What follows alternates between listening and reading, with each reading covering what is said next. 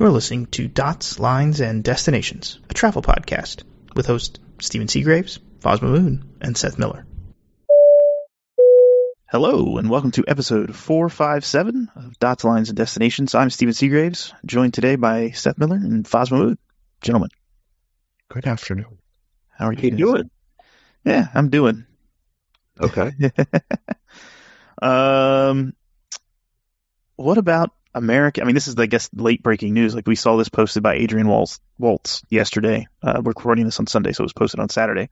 Americans basically giving up on Austin as a mini hub. It's bad. I'm not sure giving up is the entire story, but it's bad. They are cutting massively. I didn't count the number of destinations, but a dozen or so fully disappearing. More? Yeah, it's probably almost 20. Yeah, I was going to say, I think it's more than a dozen. Yeah. I'm just looking right now. I've been sort of playing with Cerium while we've been getting ready to record here. If I look at June compared to last year, June, 630 fewer flights, which is 30% fewer departures. 70% fewer departures on the E175 and 170. So the 70 and the CR7s, the 70 seaters are massively disappearing. 321s are gone entirely. It'll just be 319, 320, and Max 8 and regular 737-800s there as of right now. So, yeah, not only are they cutting most of the destinations, they also, in a number of scenarios, are reducing frequencies. So you got, I'm looking at the list here, Boston, Charlotte, Indianapolis, Las Vegas, Nashville, New Orleans, Orlando, and Raleigh all drop. Charlotte goes to 5 daily. The others all go to a single daily round trip as opposed to 2 or 3. So I wonder if a little bit of that, I'm trying to remember now, I think it was JetBlue's earnings last week, or 2 weeks ago now, we're talking about they weren't seeing business day trips anymore. Well, I mean, in some of these, like, let's see, Fort Myers, what is that, Fort Walton Beach? VPS. VPS, Jacksonville. Yeah, there's 6 or 7 cities in Florida that are gone. And that's all like, I mean, it made sense spring break time. I mean, I'm surprised that absolutely Florida.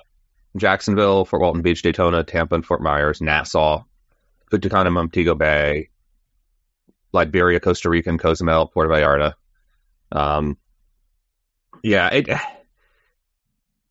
Part of it is interesting. Like, you look at these and you're like, well, gosh, how was there ever enough demand to fill them? But then you also look, Austin to DFW is going? That can't be. No. I don't believe that. No, it's on a main list. That's got to be a different. Yeah. Okay. No, that's DFW to Daytona Beach. That's what that is. Okay. Sorry. There's no way that was right. But yeah, like, a lot of them there was no way there was enough local traffic. And then you look at, could they have actually created feed and flow through? And so maybe in some cases, but I can certainly understand. And I think, as you just said, it looks like it's regional jets, right?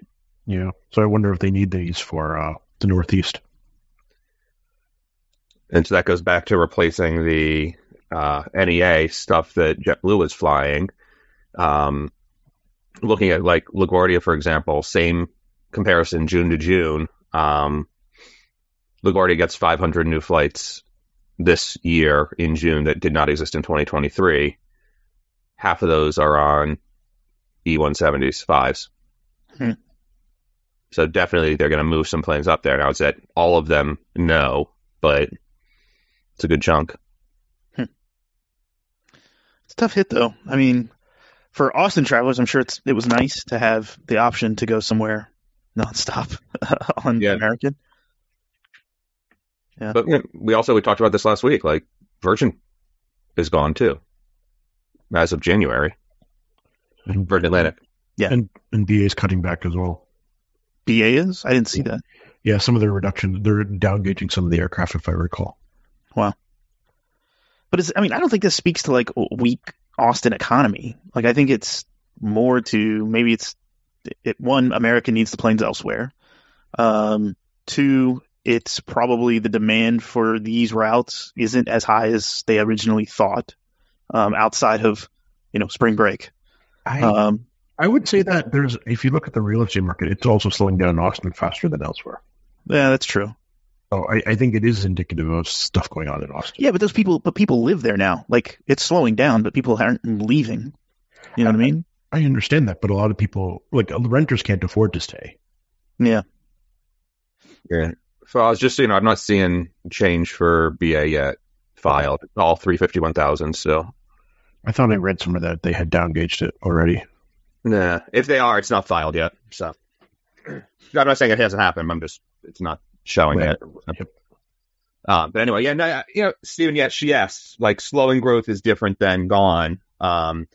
I will say there was also, I'm just looking at that, there was some other interesting, I think Allegiant this is one I can't quite tell,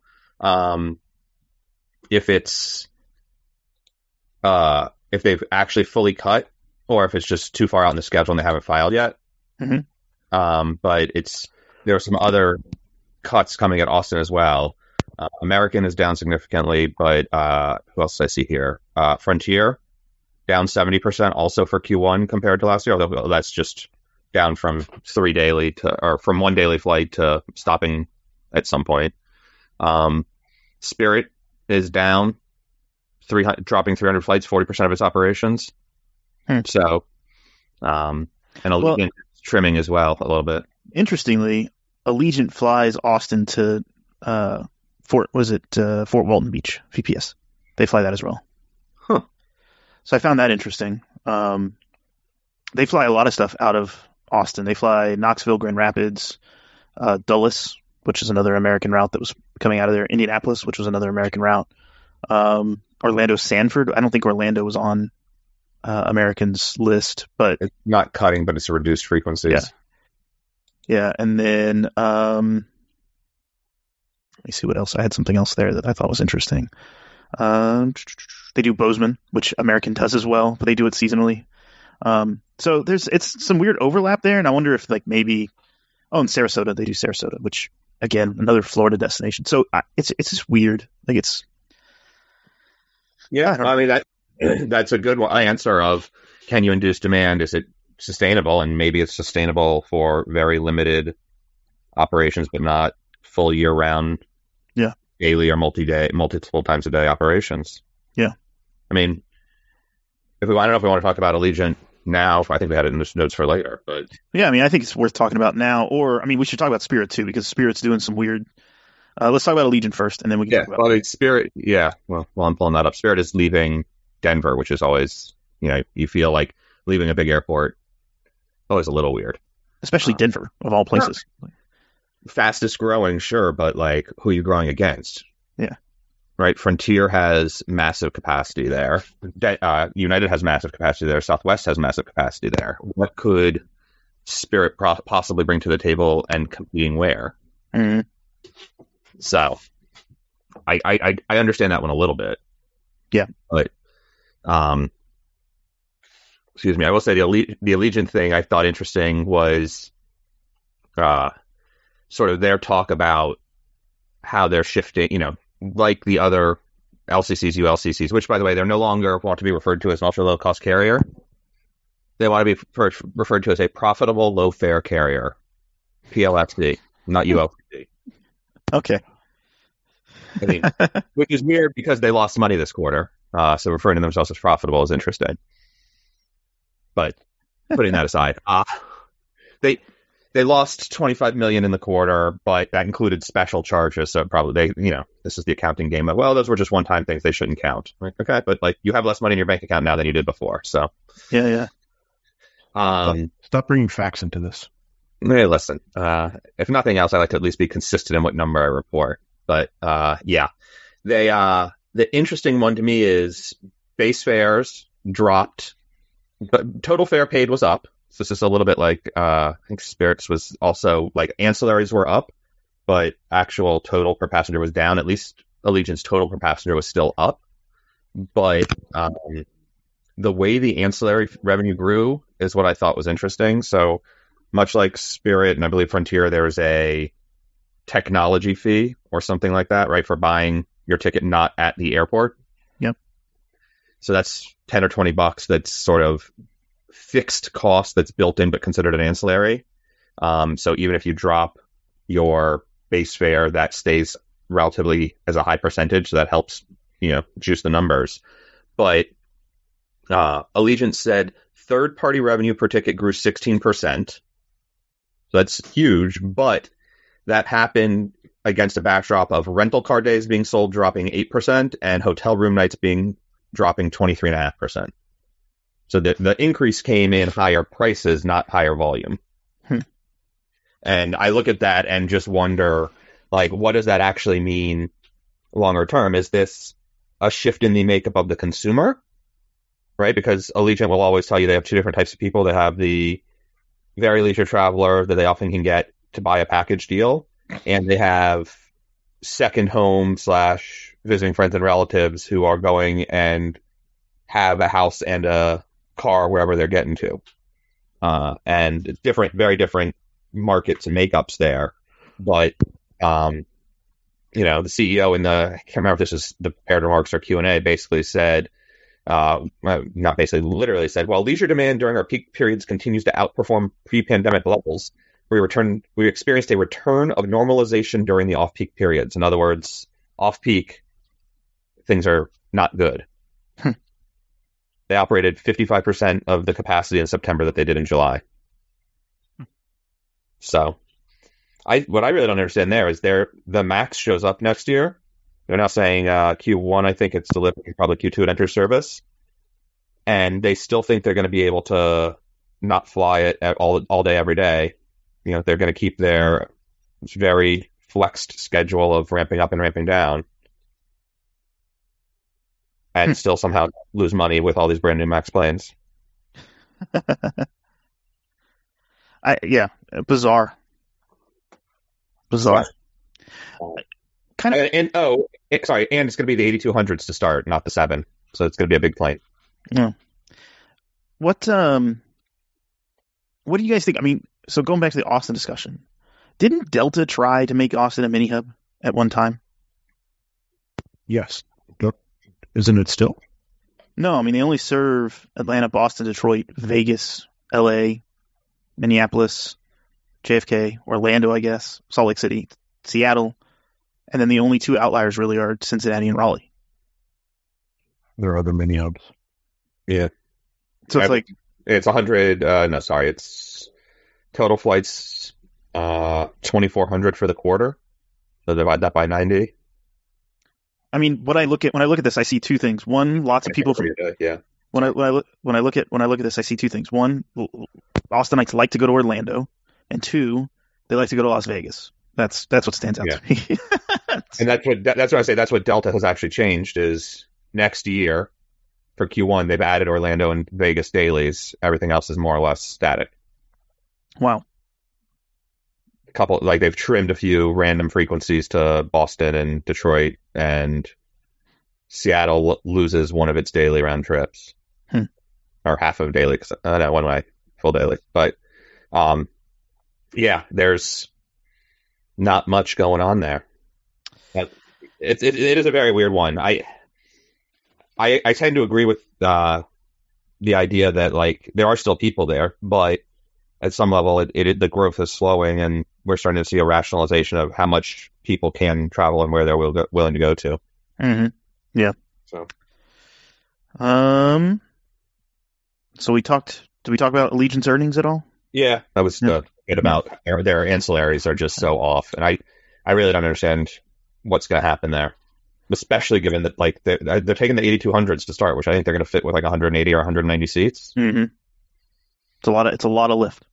Yeah, I mean they're going to very quickly add those planes to the fleet. I think it's 6 next year, but by the end of 2025, it's going to be 50.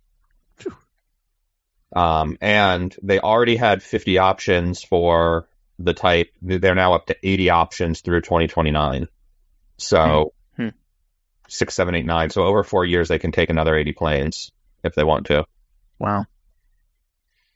And some of that will be potentially retiring older A320s but some of those A320s were new from the factory. They're not that old.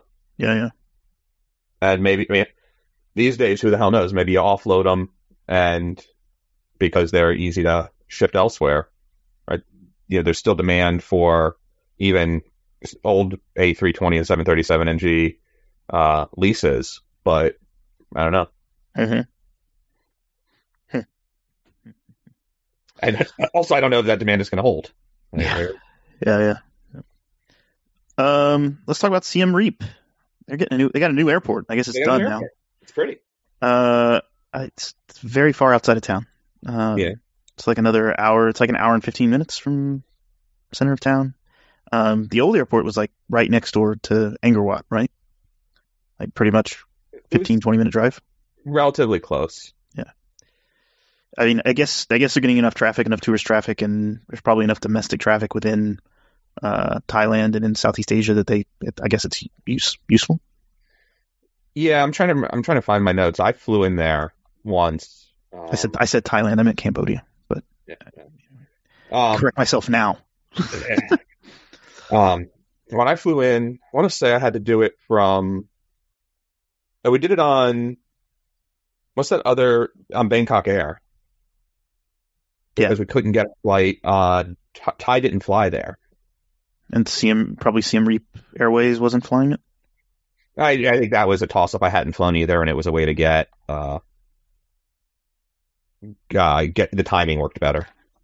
Mm-hmm. If I remember correctly, Lena and I, we actually flew via Bangkok and had an award that finished in Bangkok, and then it was like $150 either way, and I picked the flight that was the best timing to get us through.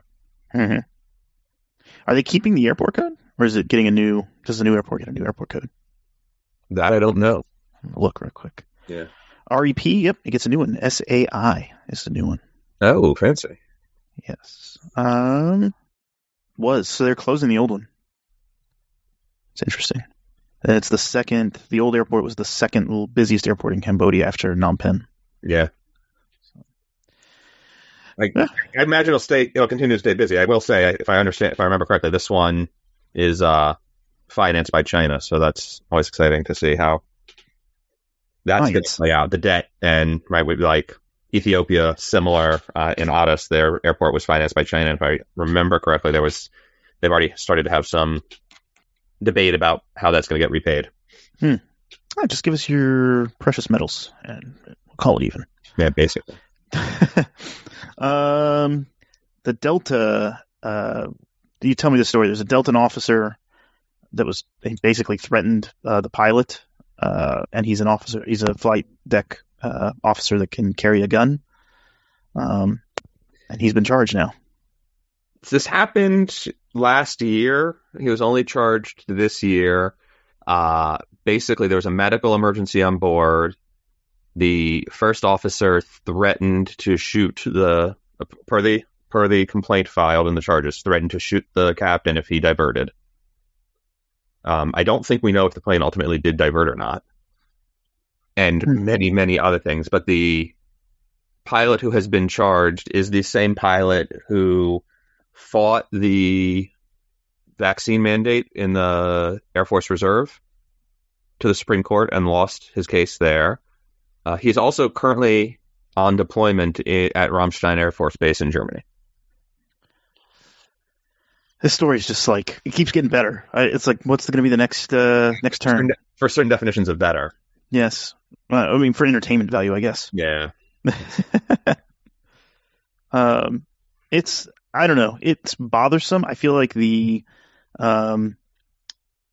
program that pilots carry guns, do we need that anymore? Do we ever need that? It seems pretty bad if a guy's going to threaten the captain with shooting him, right? Yep.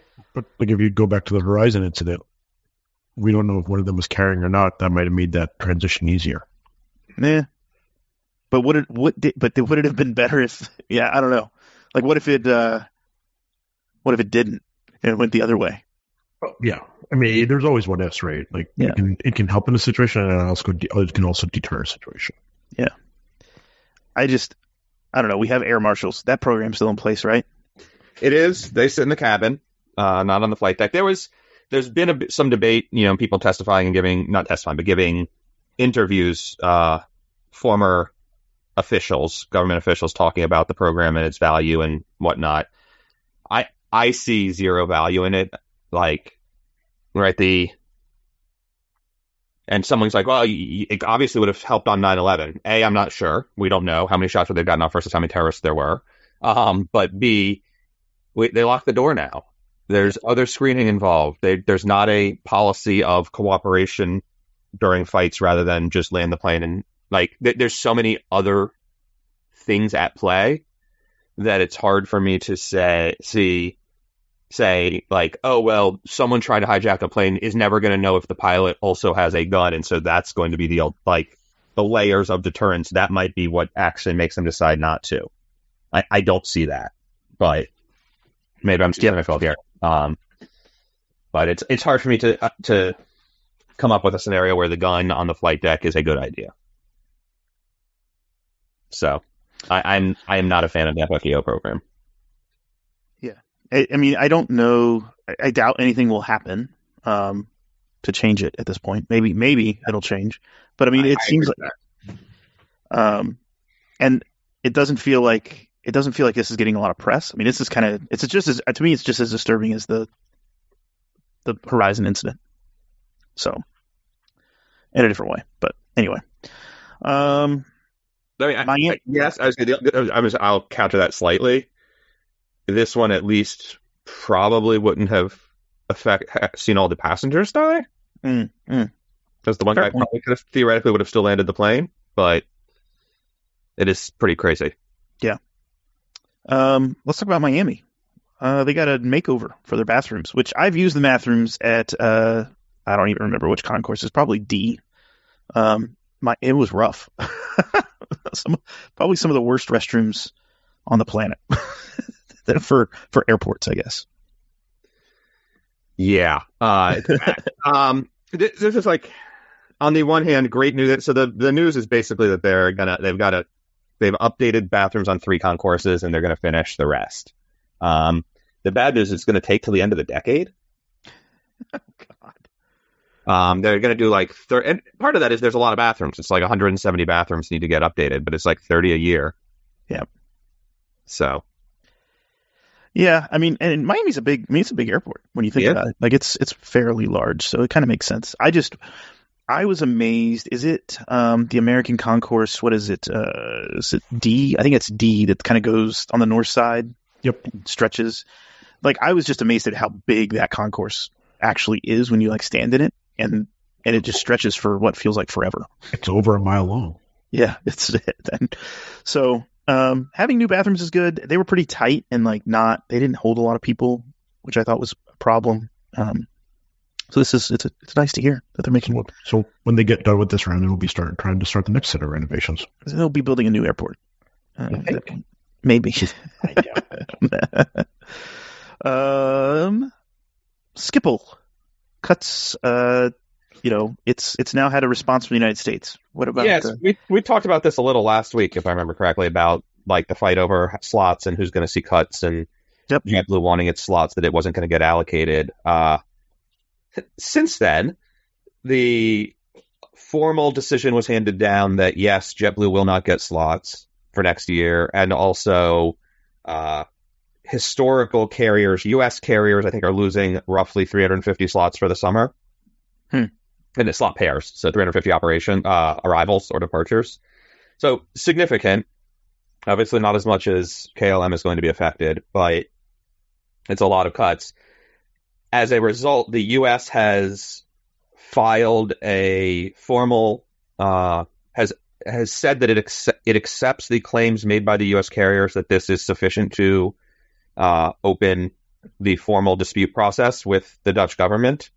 And the first step of that is that it has demanded Netherlands-registered airlines, which are, in this case, KLM, Martinair Cargo, and TUI Netherlands, to file schedules, which doesn't sound like it's much, but that is basically the first step of this is what you say you're going to fly, you want to fly, haha, here's what we're going to let you fly.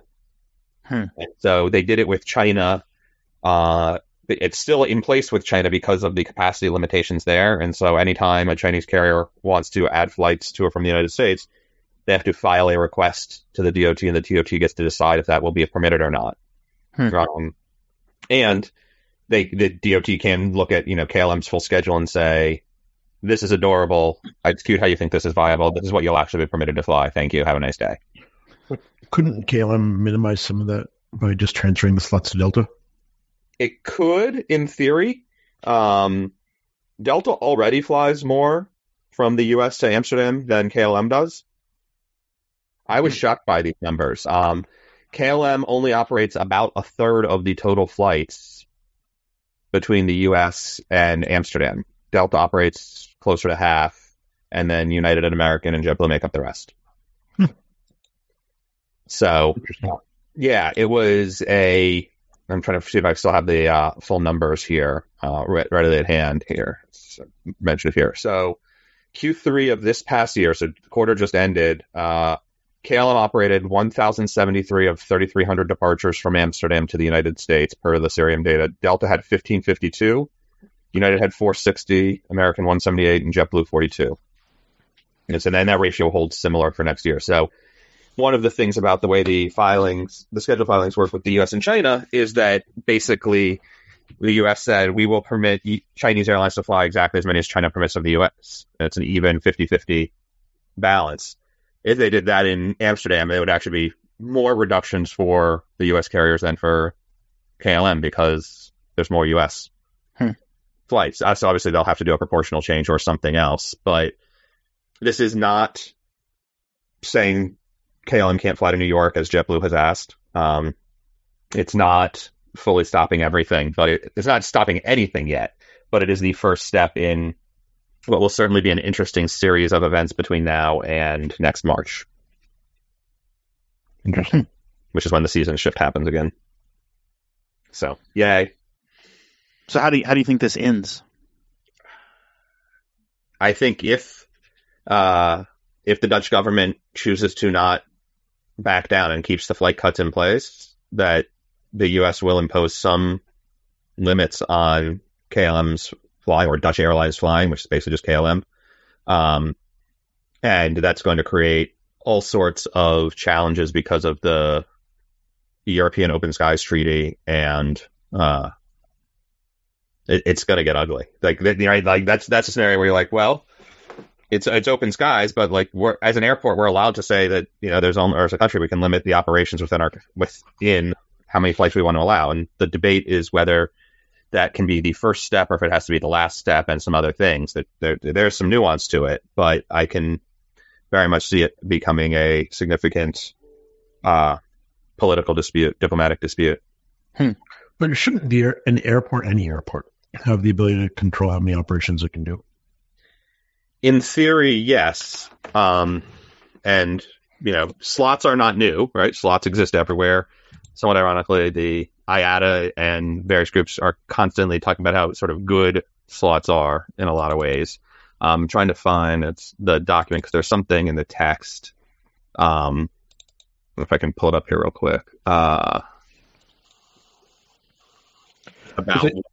Yeah, go ahead. Because I was going to say, I think the distinction here is the Dutch government's saying Schiphol can't take any more flights. No, not that they have any other airports. I mean, they do have Rotterdam and others, but they're not saying any of the other airports are restricted. Right. Now, runways and other things, but there's some challenges there. But basically, I just found the doc here, so let me see if I can find this section I thought was interesting. And also there's some NATO news we should talk about. So one thing the U.S. says is that it has tried to have diplomatic conversations with the government of the Netherlands, and the Netherlands Ministry of Infrastructure and Water Management, which is who controls the airports, keeps blowing them off, basically. And it's essentially the Department of here's a quote from the filing. The department objected that the first phase of the plan to implement an initial reduction of aircraft movements at Amsterdam Schiphol did not follow the prescribed balanced approach, despite the requirement under the agreements to adhere to the balanced approach. And then there's a second phase as well. So it's basically saying that there's supposed to be other things that are considered. Right? If the goal is lower noise and lower emissions, that there's other ways to achieve that short of just cutting flights. Here we go. A footnote. When environmental measures are established, the aviation environmental standards adopted by ICAO shall be followed. The parties shall apply any environmental messages, blah, blah, blah. Yeah, that's not as helpful, but there's a link I can put in the notes. If no one's going to read it, doesn't matter. But there's all these references of taking a balanced approach, and they're basically, the U.S. government has now said, we no longer see that this has been a balanced approach, so you are not in compliance with your treaty agreements. But what would be a balanced approach by that definition? I don't know. I think part of it is the airlines have argued that using requiring more efficient aircraft or lower noise aircraft, maybe could you say NEOs only? And that would be more acceptable than fewer flights. Somewhat ironically, they have done a bit of that. There's in the list of sort of slot availabilities, there's a list of aircraft types that are no longer permitted, and it's the old loud ones that you'd think they would be. No more L-1011s. Okay. A bunch of Aleutians. Yeah, it is, but it is stuff like that. It's so hypothetically, what's to prevent the Dutch government from just saying no 321s? And that would backfire on JetBlue pretty quick. Yeah. And on other airlines within Europe. And well, would you say no 321s or no CEOs, but NEOs and LRs, XLRs are allowed? Just hypothetically, if the Dutch government decided that JetBlue is the one instigating this, and they want to go after that, they simply say no 321s. I think it impacts the European carriers less. Yeah, because I think they can move around. They'll just put they'll put E175s or CR9s or something. They can do 320s. They can do 737s. Yep. Yeah. What's to prevent them from doing that? I think similarly, there would be arguments that that's not in line with the stated goals of the agreement, and it's an irrational way to try to create this. It's not, that wouldn't be seen as a strictly environmental move. It would be seen as otherwise discriminatory. Whether they get, who wins, I don't know, but my guess is that's how they would argue it. I mean, look, if JetBlue pushes too far, right? Like, the reality is the Dutch government can make their lives difficult. I mean, it can be from things like restricting aircraft type to evaluating their safety operations, any amount of red tape, but they could also not give them gates. Yeah. Right? Like, that's the challenge. I just don't see, I don't know, like, you've built as the Dutch, you've built this huge hub for travel. And now you're not just putting on the brakes, you're slamming on the brakes in a way. I'm not sure it's the right move. Well, that's basically KLM's argument as well, right? The irony of this is KLM is sort of stuck in the middle, as we talked about last week, saying, hey guys, we don't want these cuts either, but we're going to get outsized punishment as a result. So it's a little awkward, for sure. Yeah. And this is all because, again, that interim government in the Netherlands, right? So it has been sort of in place since well before the interim government, but the fact that the interim government is continuing to push it, even though presumably one of the reasons it collapsed was tied to some of this policy. So there's debate over whether that makes sense for it to continue to keep going. Yeah. But yeah, not great. Let's talk about Aer Lingus and American Airlines are expanding their codeshare agreement. Surprising a little bit. Well, now that the United is no longer a codeshare partner with Aer Lingus, I guess American can be. Under the agreement, customers can now purchase flights with Aer Lingus or American Airlines between Dublin and Philadelphia and Dublin, Chicago. Yeah. So they're adding those two routes, I guess, and then onward service to Albuquerque, Nashville, Las Vegas, Kansas City, Portland, Oregon, San Jose, California, Tampa, and Tucson. Is are the ones they highlighted in the list? It's not clear that's the entirety of the list. I would imagine there's probably some more, but what I find still amazing about this is a frequent flyer earning still doesn't really exist. Non-American. If you're flying, you can't credit an Aer Lingus flight to Advantage. How does this make sense? Like, how is it even possible to be in the same alliance and not do that? They're not. Well, they're in the same. It's not in the alliance. They're in the same JV. Right? They're not. Aer Lingus is not in One World. Oh, I thought they were. No. And does not appear poised to join. So but they are part of the transatlantic joint venture. I think the Blue Skies, or is that Blue Sky? I think that's what it is. Yeah. I think Blue Sky might be the Sky Team one, but anyway, they're not part of that One World, quote unquote One World transatlantic JV. But they are part of the JV. They're not part of the alliance. Sorry. So yeah, it's just such a weird relationship. But they have now added that they also, Aer Lingus still has the JetBlue code share, and they still are a frequent flyer partner with United, which the whole thing is just weird. Yeah. It is. It's very strange. Yeah. So What do you think Aer Lingus' end game is? What's BA's end game? I guess is the main point. yeah. Well, BA doesn't necessarily have an EA end game, but they just control Heathrow, right? So they don't need an end game. Yeah, it depends on who you ask, right? Their earnings, IAG, which is the parent group that's those two plus Iberia and Vueling, Aer Lingus premium demand was sort of the standout surprise for Q3. The BA's demand is still down relative to the before times. And they're doing okay, but they're not. London is not seeing nearly as much premium business travel because banker business and whatnot is down. Well, and BA has a lot more premium seats than Aer Lingus. Yes, but they used to sell them. I don't think they ever sold all of them, right? And I agree. The demand is down, but I think it's not a fair comparison because Aer Lingus has such a small cabin up front compared to what BA has in most of its planes. It's not necessarily a fair comparison between the two. Yeah, I mean, it's definitely limited, but it is much smaller cabin. Yes, BA, I'd say probably is bigger than United's premium cabins, but is of that style, right? They went big on the front cabin. I think the argument I'd make is Aer Lingus isn't tiny, but especially on their 330s, but they do fly a lot of 321s transatlantic, and those are smaller cabins. Right. So, and they're also bulking up Manchester now too next year, from what I understand. They had a couple flights this year. Those flights seem to have been doing it. I haven't seen if there's too many more. I was reading somewhere the other day that they're adding more capacity out of Manchester, and I suspect that has to do with the Dublin airport drama. The higher fares and capacity limits. Yeah, and the fees are going up, and Manchester the ripe because there's overly utilization there is down. And the Thomas Cook is gone. Yeah, and Virgin has exited a lot of the stuff from there too.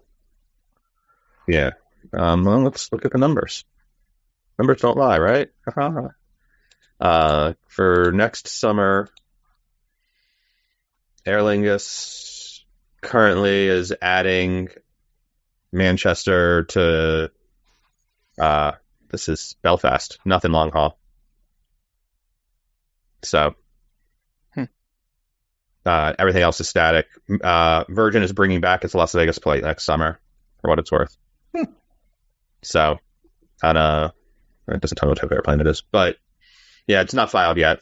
So, but they're holding steady with their Orlando and JFK long haul services. Cool. So, Iceland Air doing some new routes, Pittsburgh to Reykjavik and Halifax. Yeah. Halifax is coming back. Pittsburgh is a new one. I like both of those routes. I think they fit the Iceland Air model in my mind, right? Like the sort of it makes sense. It's sort of secondary cities. You can get people into where they want to be in Europe with just one stop. Yep. With this, there's going to be more than 50 destinations, and 3 connection banks at Keflavik, which 3 banks is a lot for that market, I feel like. And of the 50 destinations, 28 will be daily, 19 are more than once daily, which is interesting. Again, for Icelandair, very different from its original model. But Halifax, Pittsburgh will be 4 times a week, mid-May to end of October, and Halifax is 3 times a week, end of May to mid-October. Wow. And they're flying a lot of Maxes now. They are flying a lot of Maxes.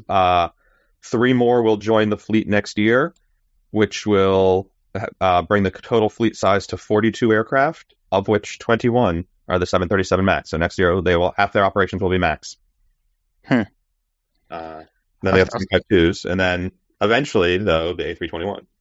Yeah, I was telling Foz, I noticed that they're doing Vancouver to Reykjavik on the MAX. I was like, man, that's got to be, it's 3,500, looks like it's 3,500 miles. 3,544. So it's sort of like JFK or Anchorage to JFK? Yeah, pretty much. Which is what Alaska's doing? Mm-hmm. But I don't know, is 190 miles, does it make a difference? Because Portland Keflavik, which they do with the 752, is 190 miles longer than... probably at the edge. Yeah, especially if you're trying to carry cargo or something. So either way, it's painful. Yeah. Yeah, I mean, it's cool that they're adding Pittsburgh. I think you're right. It does fit kind of the market that they are trying to meet and the demand that they're trying to meet. So makes it for an easy one-stop connection into Europe. Which is nice. So, what else we got? Oh, Titan Air. Titan Air had a window that melted during a flight. It melted before the flight. It disappeared during the flight. Yeah, that's true. Yeah, good point. But do you know how this actually happened? So this is when the UK Air Accident Investigation Board, again, this happened a little while ago, and they finally filed the report on it. Basically, the understanding is that they had high power lighting set up to do a photo shoot, and it was too close to the outside of the plane, and it melted some of the seals. Oops. Wow. And this is not the first time that sort of thing has happened. When Turkish Airlines got its first 787-9, they brought it over to Istanbul, and similarly were doing some photo shoots, and there was some melting. They think they noticed it on that one before it got off the ground, but around the composite frame. So, if you're going to take photos, yeah, pay attention. Yeah. Invest in LED lighting, perhaps. Yeah, very, very big oops. Those are not cheap mistakes. No. And that was the plane that took off, right, from Gatwick and then had to land. The Titan one? Yeah. I believe so. I actually vaguely remember when it happened and read a bit about the report, but not the full details. I just know that it was... Yeah. From what I recall, it was they took off. They heard a lot of noise in the background, so they decided to divert. They were supposed to go Gatwick to Stansted, and they ended up going back to Gatwick. Yeah, not good. Yeah. I think that's it, guys. So we're going to talk about Aerojet in Africa, some greenwashing around fuels, and P&G A220, as well as some Asiana cargo news and some Haneda slot news for our Patreon subscribers. So stick around for that. If you're not a Patreon subscriber, we enjoy listening to the show, and giving us your attention for 45 minutes to an hour. And we'll talk to you next time. Happy travels. Take care. Bye-bye.